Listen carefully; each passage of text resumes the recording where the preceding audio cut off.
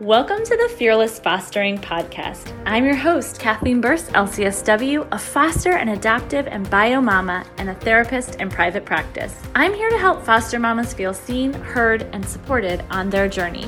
From quick, actionable steps to make your foster care journey easier to interviews with foster and adoptive mamas, the Fearless Fostering Podcast delivers education and encouragement weekly. So let's get started.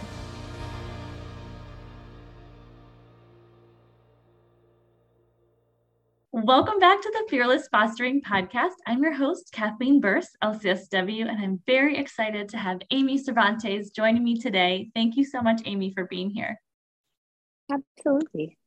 Thank you. So why don't we begin by you just sharing a little bit of your story and kind of introduce yourself to the listeners? Sure. Yeah, absolutely. So I'm Amy. Hi. I'm 37 years old, and I was born in a little bit outside of Chicago in a really small town. And my birth mom at the time moved us from Chicago to San Diego, probably when I was about 2 years old. And my brother and I, who is 363 days older than me exactly, were in and out of foster care and group homes and things like that for a couple of years before, we were actually put into the actual foster care system. And we were in the foster care system probably from, I want to say 4 until about 8. We were in the very last foster home that we were in. We were unfortunately split up. And then about 3 or 4 months later, my brother was separately adopted by a family, and I was adopted by the family that I grew up. And their name is Hazel and Jose, and they're amazing people. So that is the small part of it, but there's a lot more to it. Yes. Wow. Well, I mean, we are just so appreciative of your willingness to share your story. I think, as foster mamas, we're always trying to hear what it's really like, to be in foster care, and then just how that experience shaped you as a person. So what do you think is something really important? And then we'll kind of go back to your story a little bit deeper, but what do you think is something important for foster moms to know as they're considering or as they're in the throes of fostering? That you will absolutely change a life. 110%, because without foster mamas, there wouldn't be homes for kids like me. Honestly, we wouldn't, be able to grow up without a foster mom, even if it's, a part-time or a temporary foster mom, or you end up staying with that family for a long time. It's an available home. It's a safe place for us. So no matter what, you're going to do a little bit of good. It doesn't matter if you think you do it right or wrong or how frustrated you get. The end result is so much good because it's so necessary. Yeah. Thank you for saying that. Sometimes it does feel like, what if I'm doing this wrong? I don't want to make a mistake. I want to do this. I want to show up and be so trauma informed and make sure I do everything right for this kid. And that pressure can feel kind of overwhelming at times. So it's nice to hear you say that.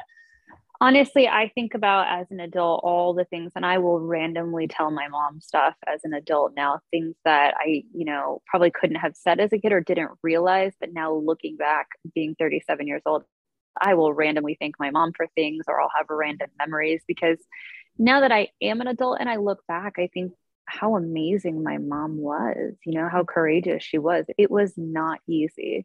There is no handbook. It's really, really tough. I mean, being a mama in general isn't easy, but, it's kind of crazy. We always say, there's this stigma with foster and adoption. There's stigmas on both sides of it. But I always tell people that my parents picked me. And I think that's really cool. Like, they literally picked me. That's pretty cool. Yeah, it is a blessing for sure. Absolutely. So let's talk a little bit about what those early years were like for you in foster care, because obviously, like, that hindsight of, being 37 now and having lived through it and having a great experience is one thing, but looking back as a 4-year-old, 5-year-old, 6-year-old, 7-year-old, how are you dealing with the day-to-day of being in foster care? What would that look like and feel like for you at the time? Well, I would say there was definitely a lot of good, and there was a little bit of bad at the time. The foster care system is complicated, and it has been for a really, really long time. In California, specifically, where I was in foster care, being a foster family at that time wasn't as, I wouldn't say have the resources and as fine-tuned as it is. And I know that there's improvements that have to be made all the time, but, my brother and I probably went to 8 or 9 different foster homes at that time, unfortunately. The longest that we at one was the very last one that I was at. And we were there, I believe, for a year and a half. Some of that is just situation being that at the time, our biological mom was trying to work things out and they were trying to give her an opportunity to kind of get back on the right track. So there was a few times we were in foster care and then back home and then foster care and then back home until the state, completely took over. But, there's a lot of good and a little bit of bad at the time because the process of becoming a foster family at that time wasn't as regulated. And there was a lot more people, I would say back then, that would be able to slip through the cracks that definitely did foster care for financial gain. The last foster home that we were in was kind of like that. The family had 2 children of their own, and at any given time they would have 8 more children, and we all shared one room. So yeah. And Oh my I'm gosh. not really sure how that was allowed to happen, to be No. honest. Wow. That's But then I mind-blowing. look at it on the other side, and I remember my social worker, and I also remember even knowing back then, as much as I know now, being a social worker is a really hard job. There's not enough. There's way more kids than there is resources. There's way more kids than there is social workers, time, everything. So that is, that sounds really difficult and really traumatic. And especially at such a young age, I mean, how are you able to process through some of that? Like, what were the things that adults in your life were telling you about what was happening next? I mean, even coming back home and then going Yeah. back into care, that's a lot. I don't really think that anyone, no, I got to be honest with you. That year in between my brother and I, my brother has way more memory than I do. There's a lot of things that we've been able to piece together. He was at an age where he could process things a lot better. So cognitively, he remembers it a lot more. And because I was a year younger, I probably just relied on my brother and didn't really know what was going on at the time. But you know what? They didn't really tell us a lot. I don't know how you tell a kid what's going on, I I don't really, I would ask questions once I actually did get adopted, and my mom and dad were absolutely amazing about being very open about the questions that I would ask. But some of them were really sensitive questions too. But as far as what was going on, they'd never really told us what was going on at the time. It was almost like we would have really long sleepovers at adult people's house, because for my brother and I, we know they weren't families. So to us, they were just adults. It was like, Okay. oh, okay, we're going to this adults. Like that's where we're staying, or that's where we're sleeping. But as far as telling us, they didn't really tell us a lot, probably because I don't know that we had the capacity to understand it. And the hard truth of it is what was going on is probably not something a 4, 5, 6, 7-year-old should ever know or be able to understand. Mm-hmm. Yeah, no, that makes total sense. Absolutely. So when you and your brother were separated, then at the end, I mean, was that something that you remember? And what do you remember about that? That was the worst day of my life. And I do vividly remember that 110%. There was a lot of aspects of stuff that was going on that was so not okay in that home. And being that my brother was older, he was definitely more aware of what was going on. My big brother is my best friend in the whole wide world, and he's my big protector. But he 110% was, protecting me through a lot of things that were happening in these homes. And not really having, the only constant that him and I had was our social worker. Now, again, there's not enough social workers, and the social workers are overworked and they have a lot of cases and things like that. The other thing that you struggle with is, how much is a kid acting out at that time, or how much of what he says is because, quite frankly, as kids, we're just going through it because we're going through foster care.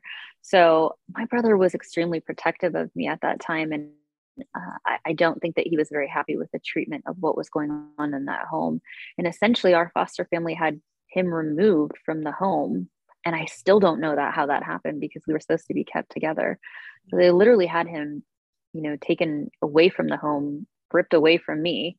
And that day, in my phone till this day, there is a yo-yo next to my brother's name, because my brother had this neon yo-yo that he always loved, and it was his favorite thing in the whole wide world. And the day that he said goodbye to me, he gave me his yo-yo.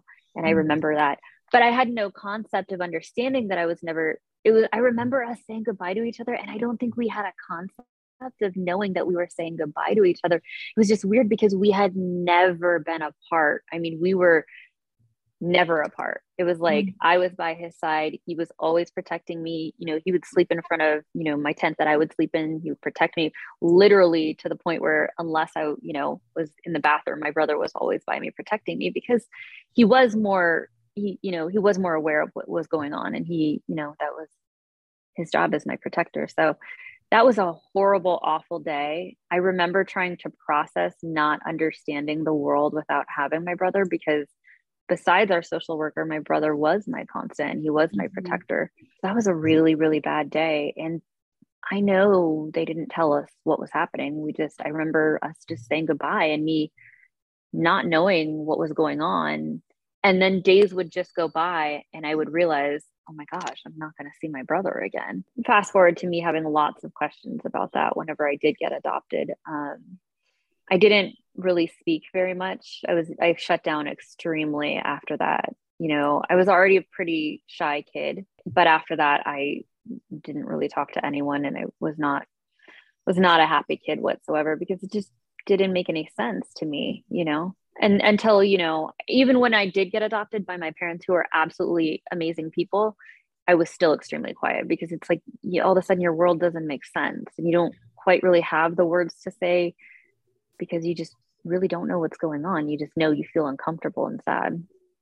Yeah, that's huge. That's a really good point that like kids don't have the language oftentimes. No, They're really good observers, but not great interpreters. So it's very difficult exactly. for those young kids who don't have even language, and what do you even say, like you said, to your point, in those situations, do we even want to be talking about this with a 4-year-old, 5-year-old, 6-year-old? Should they even have this verbiage to know, what's Yeah. going on? So it's very difficult, I'm sure, to navigate that. Yeah. Yeah. Now let's talk about when you did become adopted, that you were Sure. about 8 years old, you said? So about 8 years old, the process to actually fully become legally adopted, I remember took longer than that, like a very long time. And for a good, I would say, year, my parents could only have me, once or twice a weekend, and then I would go back to the foster home that I was in. And then I believe they had me for a good 6 months before it became like final sealed legal and everything like that. Mm-hmm. Yeah. Do you remember your adoption day? I do remember my adoption day. I What was do. that It's like? so funny because my mom just resent me that picture of our adoption day. It was good. I remember going to court. Again, I was really, really quiet and I knew something was going on. And to be honest with you, I'm sure realizing this now as an adult, there's all these terms going on. You know what mom and dad means. You know that mom and dad, or whatever that means, aren't there. And there's been a length of time. And I don't know that you associate that these are the people who essentially are replacing. For, like I said, for my brother and I, we just looked at it as adults in the world, and what adults were we going to be with at the time. So I'm not quite sure I quite processed that these were like my adults forever. For my foster family, we would call them Mr. and Mrs. That was like our name for them. But my parents, they were really good about not having me call mom and dad right away. I knew what their names were. I knew it was Hazel and Jose, and I knew it was a really big deal. Most importantly, for the length of time that it was happening, it's almost like dating, kind of, because your parents, they come and you get super excited, you get dressed up, you don't know what adventure you're going to go on, and you really like these people, you don't really know what that means, but you're really, really excited. And more importantly, for a kid like me, you learn consistency. You're like, oh my gosh, these people are showing up, so I'm excited. But that process didn't come easy at all. I remember the very first time I met them versus I don't know if you saw the picture of the bunny. Mhm. They're very different.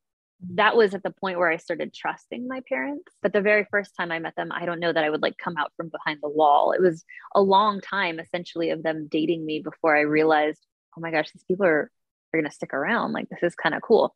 I will tell you this really cool story. The day of my adoption, I remember walking into the room that my parents had made for me at that time. And like I said, even on our foster home, we lived in tents. All of us had like a tent, and that was kind of our room inside the room.